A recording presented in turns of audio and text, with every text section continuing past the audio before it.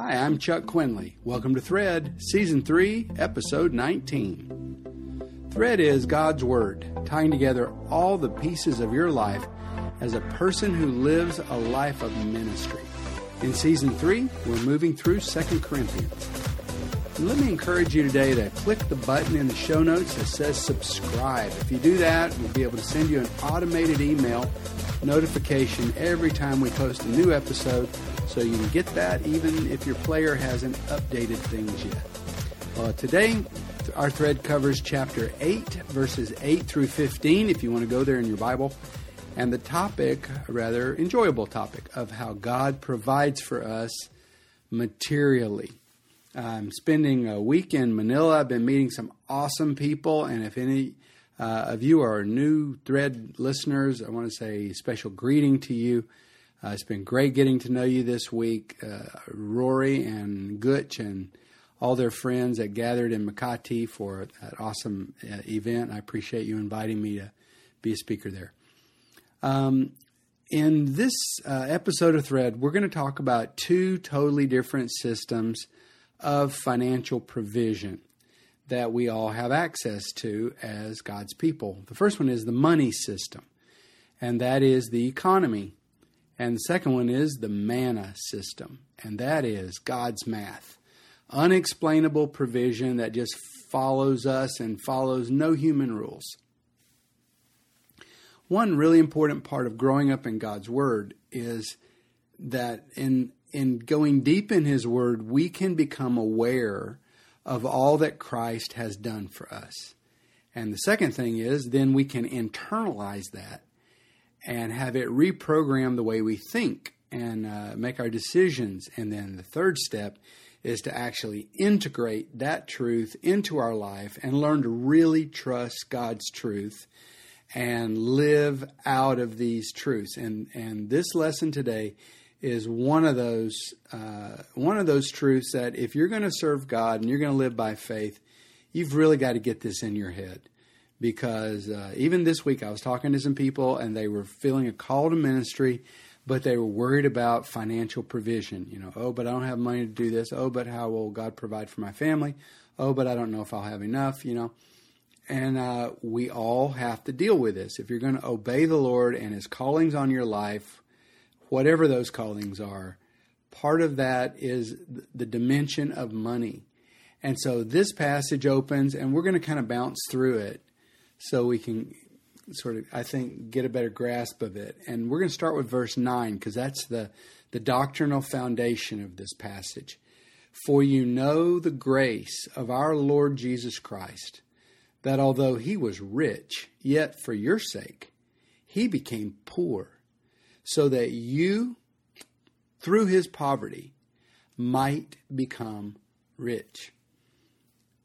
You know, the grace of our Lord Jesus Christ. He was rich. Imagine how rich is God. Yet, for your sakes, He became poor. And the word for poor is tokos. And like I said, I'm in Metro Manila. And one of the reasons I'm here is because of the awesome Sidewalk Sunday School ministry that Joanne and her team have put together. And, you know, when we go down into the railroad tracks and underneath the bridges in Metro Manila, you just have the most toxic, impoverished environment that I can imagine having to grow up in. There's industrial waste everywhere. There's not a sewage system. Sewage is running in open canals. And there are families there that are living on like $2-3 a day to feed everybody. Real starvation is a possibility. Some of them, we've met these kids, they've never eaten chicken in their life, you know. That's just not something available to them. So that's poor. That's the word in Greek, tokos. It's the lowest level of poverty.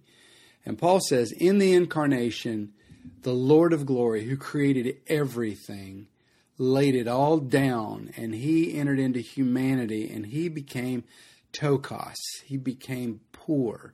Why would He do that? So that you, through His poverty, so, you know, I'd like to call this the poverty of the Lord, so we can see what His poverty, Him becoming impoverished, because we have this, you know, great opportunity on the cross to exchange places with Jesus, and that's what the gospel tells us has happened.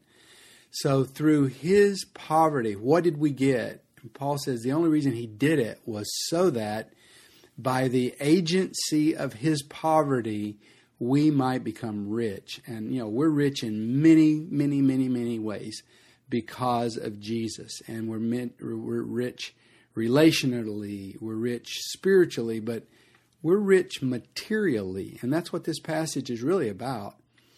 Because of Jesus, we've been moved under a new system of material provision as God's people.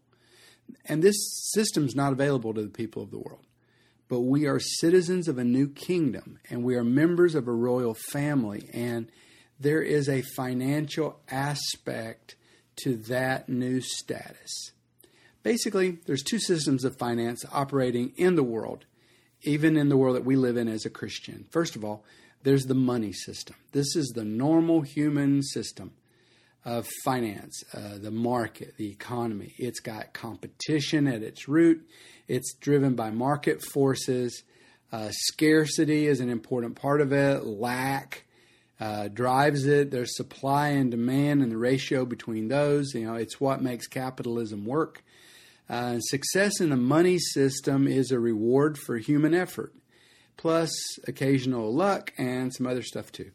And this money system is the world of the book of Proverbs. Proverbs is there to explain that this is a moral universe. God built it, and because he's a God of justice, the universe rewards things like hard work.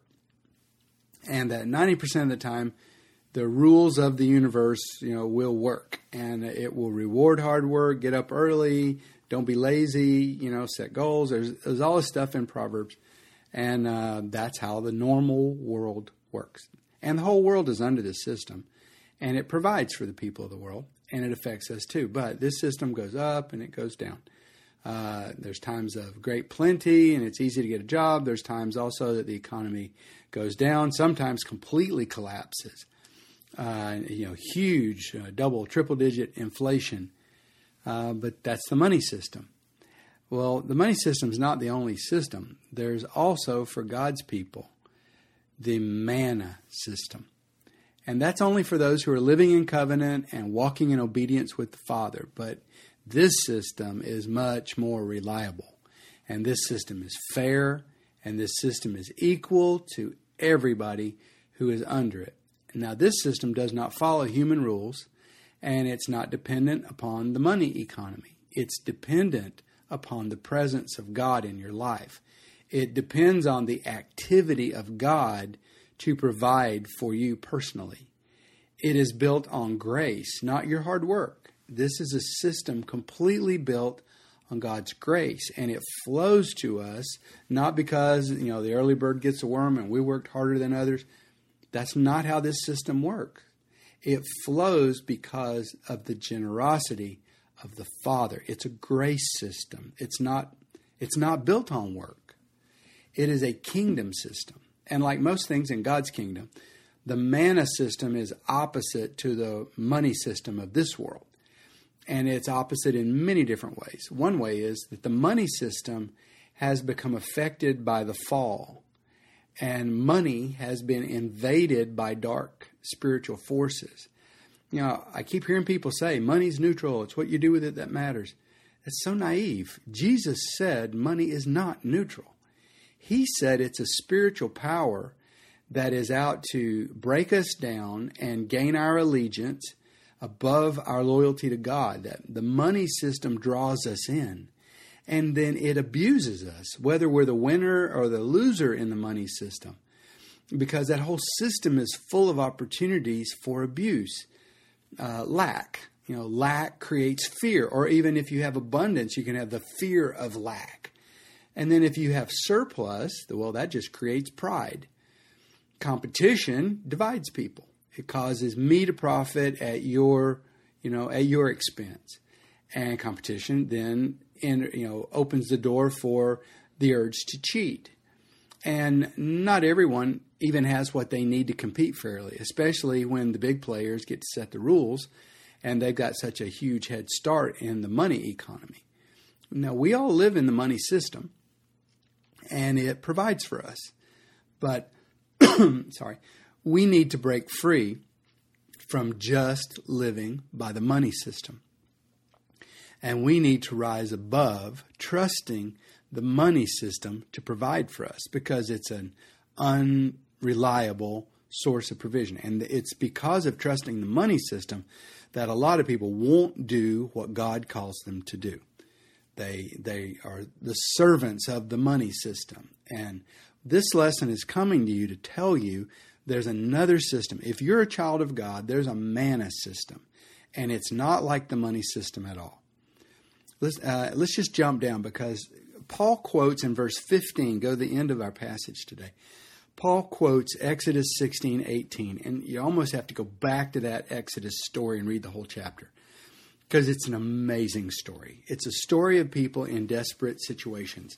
They don't have access to even water. They don't have access to any source of food and nutrition. They're in an emergency situation, and there's millions of them. They've got babies. They've got livestock. They've got nothing. And so here God shows up, and the first thing he does is he gives them this huge rock. And this rock cracks open and has a spring in the middle of it that flows with so much fresh water that millions of Israelites can drink from it every single day, and also their livestock can have all that they need. And this rock follows them for 40 years through the sandy deserts of the Sinai Peninsula. Water from a rock. And then every single day they all receive fresh, sweet bread every morning. Now God calculated that with the quail he was providing them, he'd also make these birds fly into the camp, plus their own sheep and goats and cows that they were raising, that every single person needed 4 pints. That's 7 cups, about 2 liters of manna every day to fill their caloric and nutritional needs.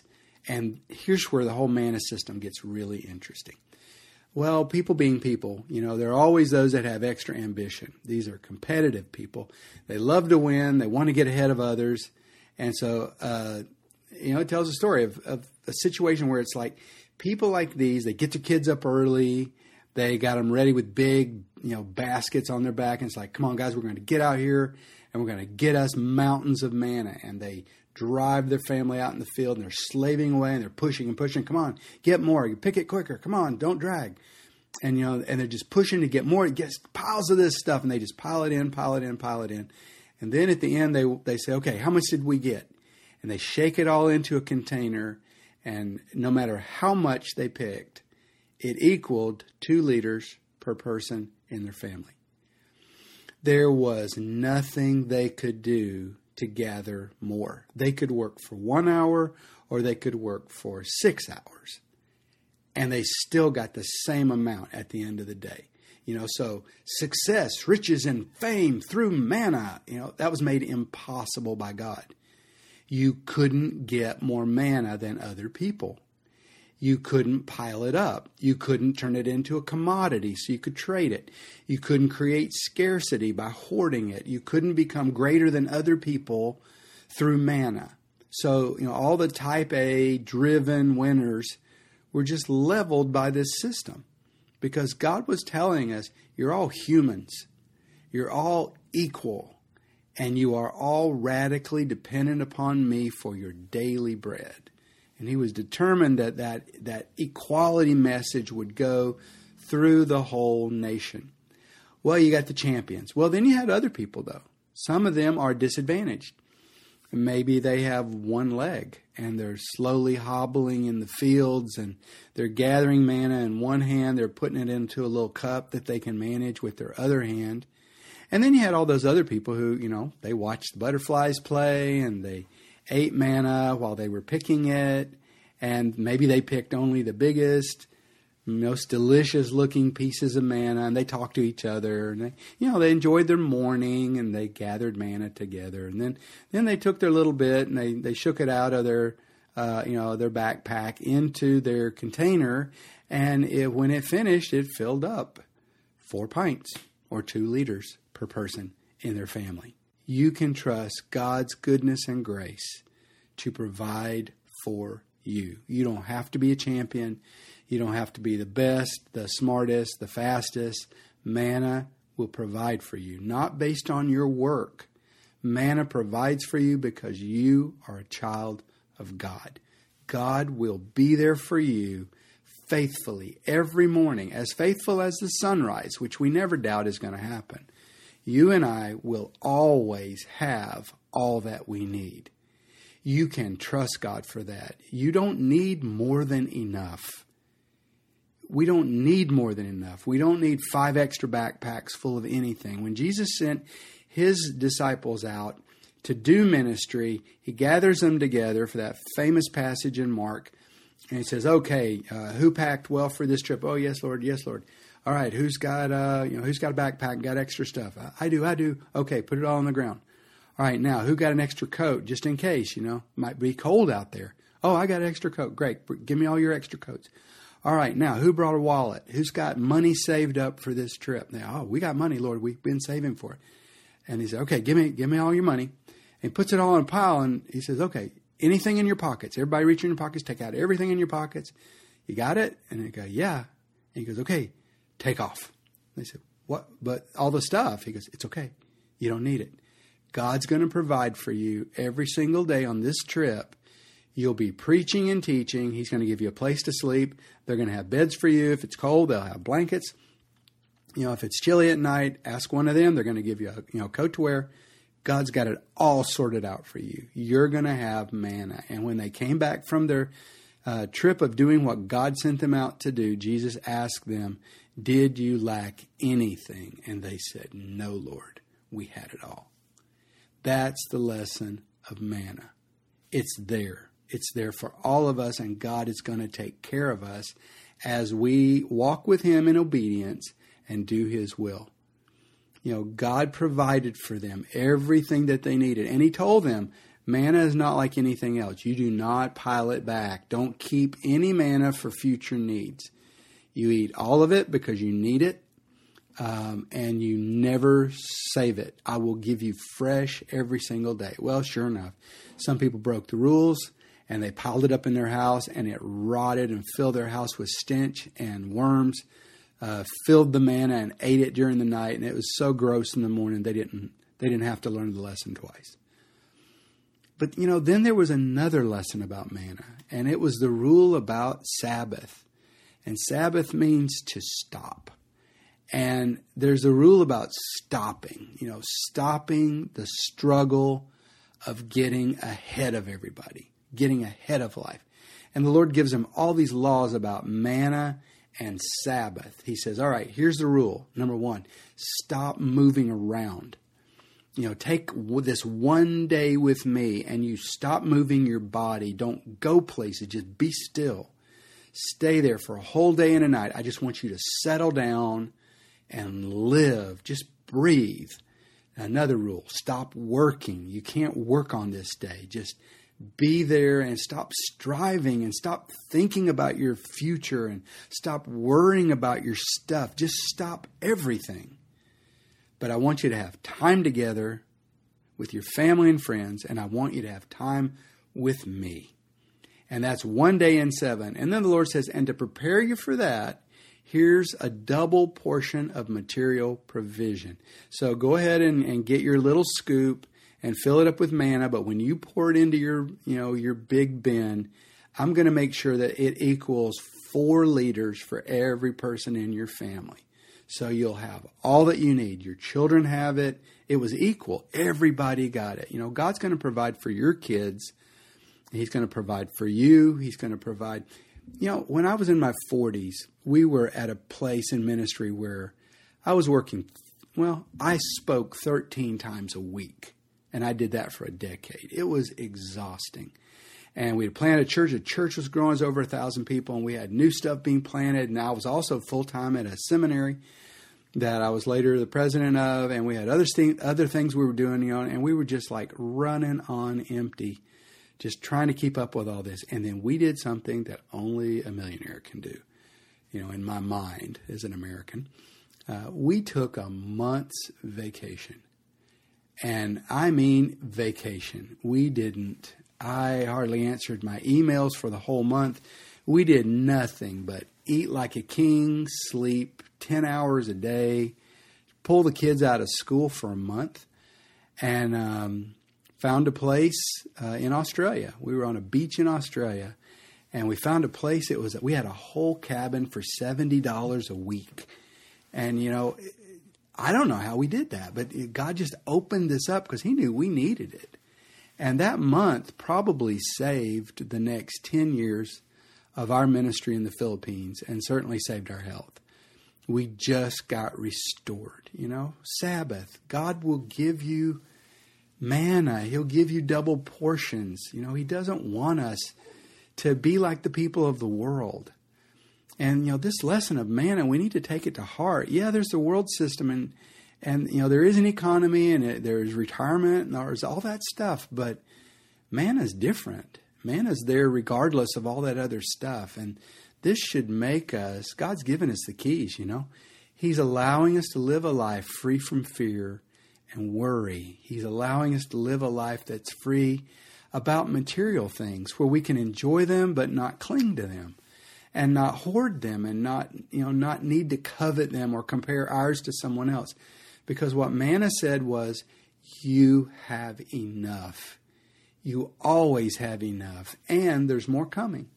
Tomorrow, more is coming. And I have enough. Can you just say those words? You know, can you say those words out loud? I have enough.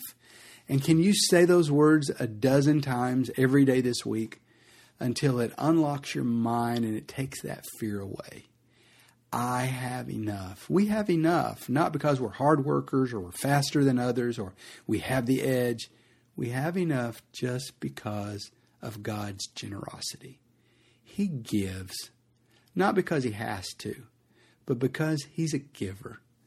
His giving produces life, and he wants us to know about that, and he wants us to practice it. So, you know, we get bread rained down on us every day. He's promised it. And he wants us to know the joy of sharing the manna with other people too. You know, sharing manna won't make us poor.